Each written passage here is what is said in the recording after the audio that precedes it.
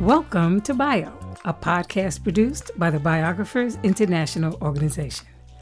Bio is devoted to promoting the work of biographers and advocating for biography as a genre with the support of biographers and biography lovers worldwide.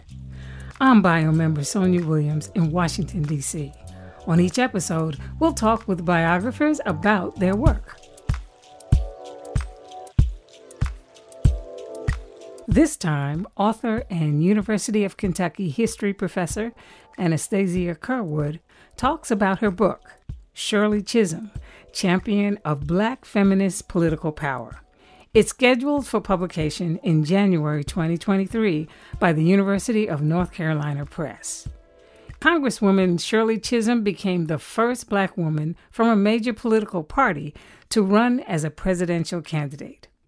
Anastasia Curwood began this interview with me by indicating that when she was a child, she was introduced to Chisholm when her parents showed her a particular photograph. So they had a photographer friend who took a photo of them in a hotel room with Mrs. Chisholm during one of her campaign stops. And I thought that glamorous woman in the photo with them, when I saw it, I thought that was my auntie, because she dressed a little bit similarly. And so one of the things about Shirley Chisholm was she was a very sharp dresser. So I thought that she was my aunt. They said, no, that's Shirley Chisholm. She ran for president, and one day you could too. For a few years, I debated, should I run for president? And I decided not to. But the fact that I entertained the possibility and thought that it was a realistic thing that I could sort of decide to do or not, that came from seeing that image of Chisholm. So fast forward to my early years as a junior faculty member, and I was teaching a course on biography, and I wanted a biography of Chisholm to assign, and I couldn't find one. All that was available was Unbought and Unbossed. Unbought and Unbossed was one of Chisholm's two memoirs, published the year before she did run for president. It's a great read as a memoir. It captures a lot of her tone and her personality, but it has been the main source of information, biographical information about Chisholm since it was written. And it's a memoir. So as such, we're both historians. We've been trained to see memoirs and autobiographies as somewhat opaque, as telling us as much about what someone wanted us to think about their life. So anyway, there was no substantial work of scholarship that I could use. And so I wrote the book that I had wanted to assign in that class. So when did you actually start on this journey? It was 2007. So we're looking at 15 years ago. Mm-hmm.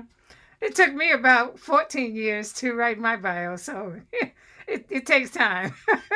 So let me ask you this. Shirley St. Hill was born in Brooklyn in 1924, and she spent a large part of her life in Brooklyn and in New York. But one of your chapters, you called her a daughter of the Caribbean. Why? Who Shirley St. Hill was rooted in a Caribbean family, and also in the time she herself spent being raised in the Caribbean.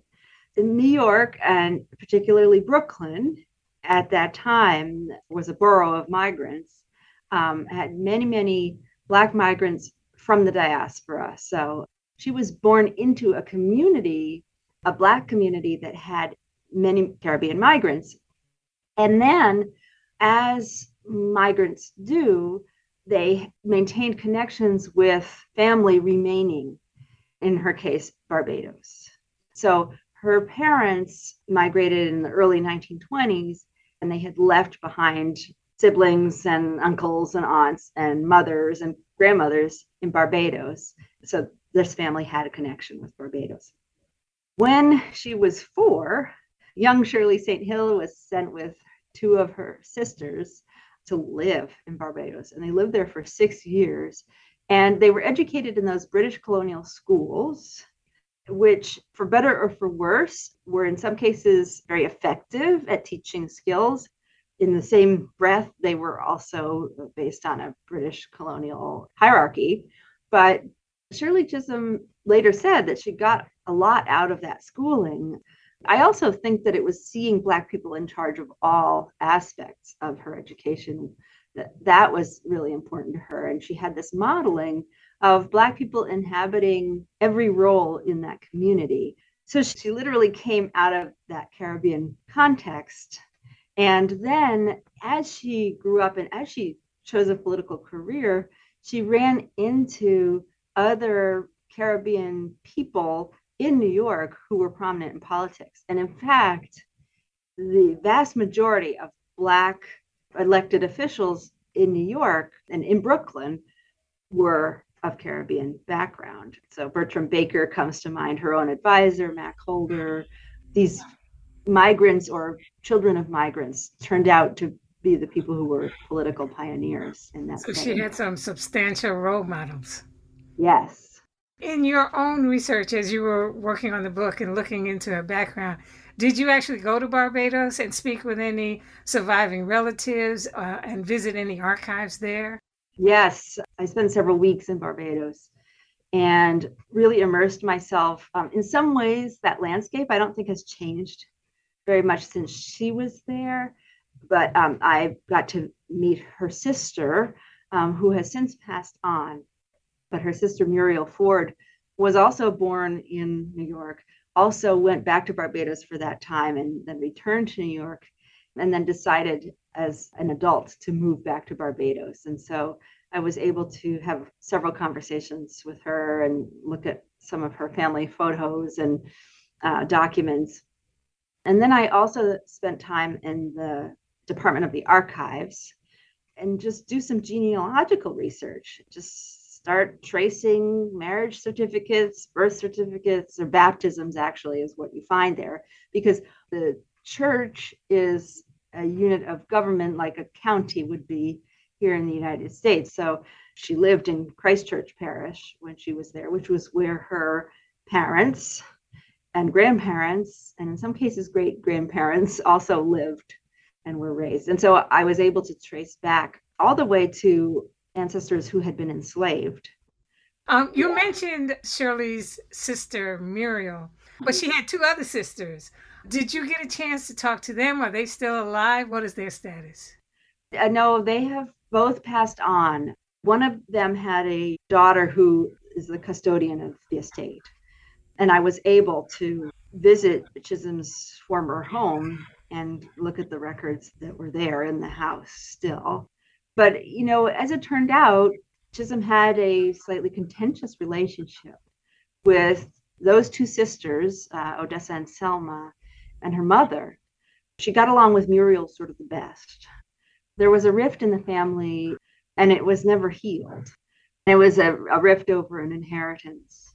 The thing that I discovered about Chisholm is that she was incredibly ambitious. In fact, one of the working titles of the book was Aim High. She was driven to achieve and had tremendous self-confidence. And so she did inherit a modest but substantial pot of money from her father. It was actually a life insurance policy, and none of the siblings were named on it. And they thought that was unfair. They thought that she had manipulated her father into giving that to her, or that she should have shared it with them. And there was a great deal of discord about that. And the result was that she no longer was really in touch with her family during pretty much her entire political career. She needed money to run a campaign. So it was 1964 that she ran successfully for New York State Assembly and won.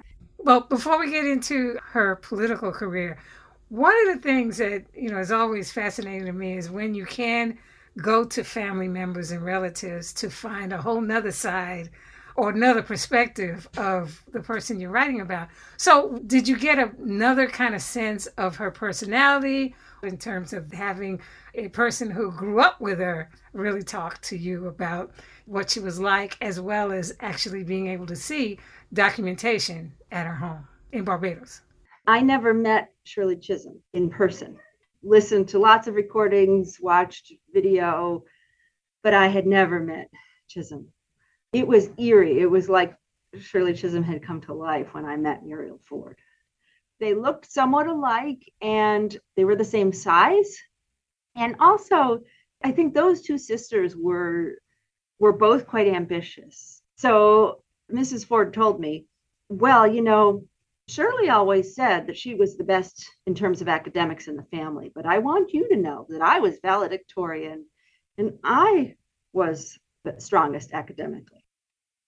She was in her 80s and she wanted to meet at my hotel the first time we met. And she took the bus and she walked herself several blocks to come to my hotel. So I got a glimpse of that independence, resourcefulness, self-confidence. That's great. So now, how did Shirley St. Hill go from being a school teacher in Brooklyn to moving into politics and becoming a really active member in the political community there? She was an early childhood educator. So she noticed that the children she worked with, that they had some housing challenges due to substandard housing in New York City public housing. And so she got involved first with tenant activism. From there, she got involved with an effort to elect a Black judge in Brooklyn. And that effort was led by her eventual mentor strategist, Wesley MacDonald Holder. This was in the 50s. And her memoir says, well, she went immediately into politics, but there was a break for a little while where she was climbing the career ladder in New York City schools. But eventually, and she joined this effort in 1953. And for the rest of the 50s, she was involved with local political activism, trying to get candidates elected, being an officer in the Bedford-Stuyvesant Political League. And she wanted to take over the Bedford-Stuyvesant Political League. That's just who she was. Mac Holder was unhappy about it. They had a break. And she went and joined the new Unity Democratic Club. And that was a rival Democratic club to the existing Democratic organization in her assembly district. So, a more famous example for a rival Democratic club is the Mississippi Freedom Democratic Party in 1964. Right. But this was not just confined to those places. And there were these local insurgent clubs that grew up in New York. And in the case of the 17th Assembly District, which is where she was, it was an interracial coalition that was trying to take over power.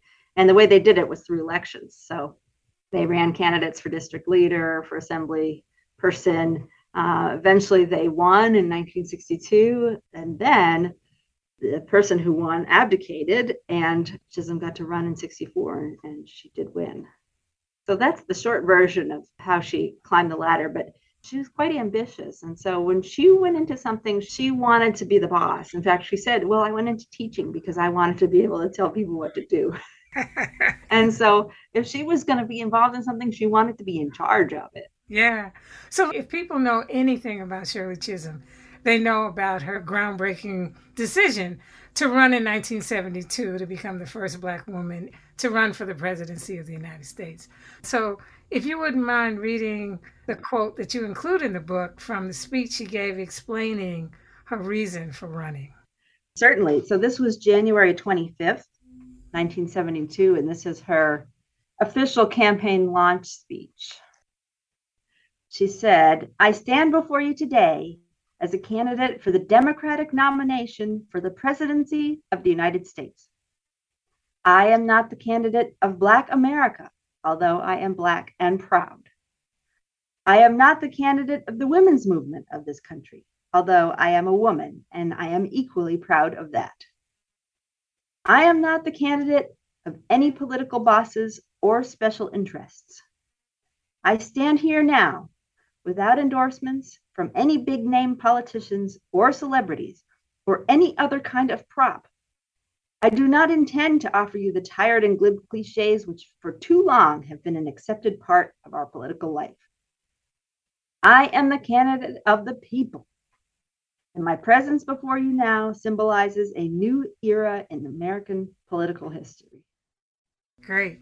Now, you call this her manifesto of Black feminist power politics. So what do you mean by that? Black feminist power politics it's a mashup of Black feminism, Black power, and Black politics. And what it is her realization of the multi-dimensional nature of people's lives and how power works within those dimensions, and then her determination to actually seize political power to further people's needs. So it's both a power analysis, it's a Black feminist vision of that sees intersections. And she was intersectional before Kimberly Crenshaw wrote about the term and invented it. And she was unapologetically Black and a woman, but because of that, maintained that she could see an even wider lens and make political change in the service of democracy, in the service of redistributing power, questioning power, and reducing the hoarding of power. All right. Now, obviously, she was also a strong advocate of building alliances and coalitions. So, given the large number of organizations that she was either affiliated with or helped to start, and we're talking about everything from the Congressional Black Caucus, she was one of the founding members, now the National Organization of Women. How did you conduct the research that you needed to document her involvement in all of these organizations and the people that she interacted with and who interacted with her? How did you do the research and then keep track of all this information? Well, it was a challenge because Chisholm herself did not leave behind an easily accessible and unified archive. I had to go through these other organizations. And in some cases, I found that she was deeply involved. And in some cases, I would find that she was peripherally involved. But I would just look for clues in anything that she wrote or spoke about for her involvement. So in the case of the National Organization for Women, well, that correspondence that she had with them in early days, in the late 60s, that's in the papers of officers of the National Organization for Women. And it's available on WorldCat. So WorldCat was my friend, but also the librarians of the Schlesinger Library at Radcliffe were very helpful for me to find those things. The librarians at Brooklyn College had a collection that had talked about some of the connections that she had with organizations. Some of them were covered in the news. So ProQuest historical newspapers, I shouldn't advertise for a for-profit company, but it was extremely useful to be able to go back and find coverage of events, because that also laid some clues for me to go back. Interviews. So I cobbled together pieces of interviews that I had with usually her staffers, people who were young and who worked for her. The mother lode, in some ways, was the documentation of the National Black Women's Political Congress. Those papers were in her personal papers that documented the founding of that organization and its sort of heyday, and then a few of the years after she was involved. And that organization still, as far as I can tell, has a presence remaining. Are her personal papers housed somewhere specifically? So they are still in the possession of the estate. Oh, okay. So it's family members who have those papers. Okay, all right. So you're following the breadcrumbs wherever they lead you. Exactly. And how do you keep track of all the information that you're able to find? I work best with just tossing things into a group. I think that this is going to go in a chapter about her first year in Congress. And so it starts with a file, becomes a box. And then at the same time, I started writing immediately before I had everything. I'd find a document that I found exciting, and I would write my response to that document immediately when I found it, so that I wouldn't lose what I thought that it meant. And so there are a few pieces of this book that were written 14, 15 years ago. Maybe not that old, but pretty old. And, I just start typing. When you say you start typing, you're not just typing in your impressions of whatever you found in the archives, but you're writing like a first draft of what you think will end up in the book? In some cases, yeah. Yeah. And so in some cases, I'll say, I have some archival notes, especially before we could take pictures in the archives. That's when I started this. So I would start typing notes, but then sometimes I'll be reading along in the archives. I'll think, this is a bunch of BS. Somebody's talking about her, or she's saying something, and I'll say, what? Okay, this doesn't make sense. Doesn't match up with such and such. And then I go back through those notes or through the actual documents. And I'll write an oral history that she did a couple of years before she died with Shala Lynch, the filmmaker.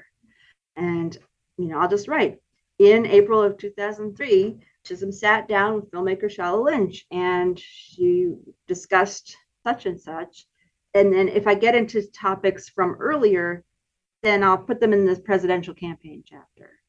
So I'll write a story. Well, she actually told the story of, running into the Democratic National Convention and having everybody angry at her and out to get her. And I'll sort of write what might or might not become the final version. But I'm not worried about whether it's the final version or not. I'm just trying to get the ideas moving along and on paper so that then I can at least go back and work with them.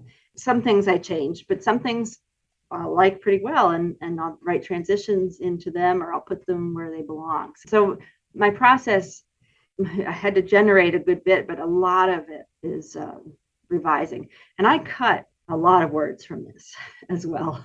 So let me ask you then, how do you deal with the fact that as transparent and as direct as she was about most of her political opinions, she was also a very secretive person about her private life, and even pretty selective about revealing some of her public choices. So as a biographer, how do you deal with the silences or the missing information from archives or from anywhere that you can find her writing, and then the inconsistencies of the accounts of her life? Yeah, the latter is a little bit easier. But the inconsistencies, I just named them. I just said, well, she said this, but I found another source that suggests that. And I'll say, well, I actually think that the other source is more accurate because it matches up better with this or that. The silences are trickier. Luckily, my mentor is Nell Irvin Painter, a very, very accomplished biographer of another public figure who was outspoken, but also sort of shielded from public eye. Sojourner Truth was the subject of Painter's biography. And so that's been a very valuable framework for me to build on as I'm writing a biography.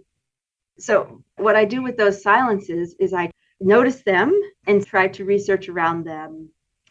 For example, I have found that Chisholm's father was in fact from Barbados, even though she said he was from Guyana, and she was silent about his entire family on Barbados. And so I just did the genealogical research and said, well, no, here they all are on Barbados.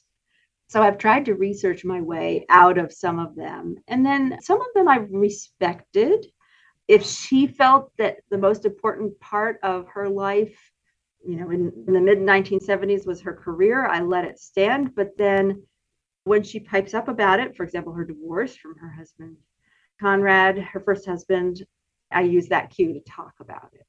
But I did not try to write or question what was going on between her and Conrad, say, earlier, because I don't have any material, first of all. And secondly, I respect that she was private about that. And, I could speculate as much as I want about their relationship during the presidential campaign when they appeared to be thick as thieves. But I really just leave it alone. And then do you have any recommendations for biographers who are interested in exploring the life of a political figure, particularly politicians of color? Yeah, roll your sleeves up, getting that congressional record.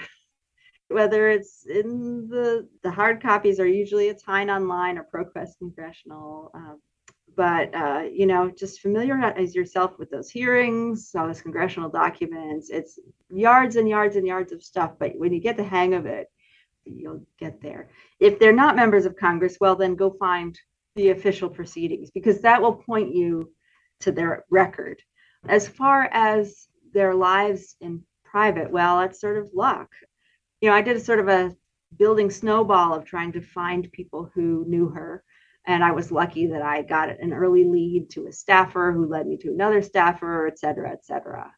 And so if it's somebody who has living acquaintances, then you'll want to find them. Other than that, if you're writing about 19th century people, pay attention to those silences. They will mean something. So just be observant and be a student. And then finally, this is for anyone, start writing before you think you can start writing. Just write what your thoughts are. Keep a journal of the project. Whatever way you can, just start writing, because you need to start processing these documents as soon as possible. You just heard University of Kentucky history professor Anastasia Curwood speaking with me about her book, Shirley Chisholm, Champion of Black Feminist Political Power. It's scheduled to be published by the University of North Carolina Press in January 2023. We recorded this interview via Zoom on September 8th of this year. To learn more about BIO or to hear other episodes in our podcast series, please visit our website, biographersinternational.org.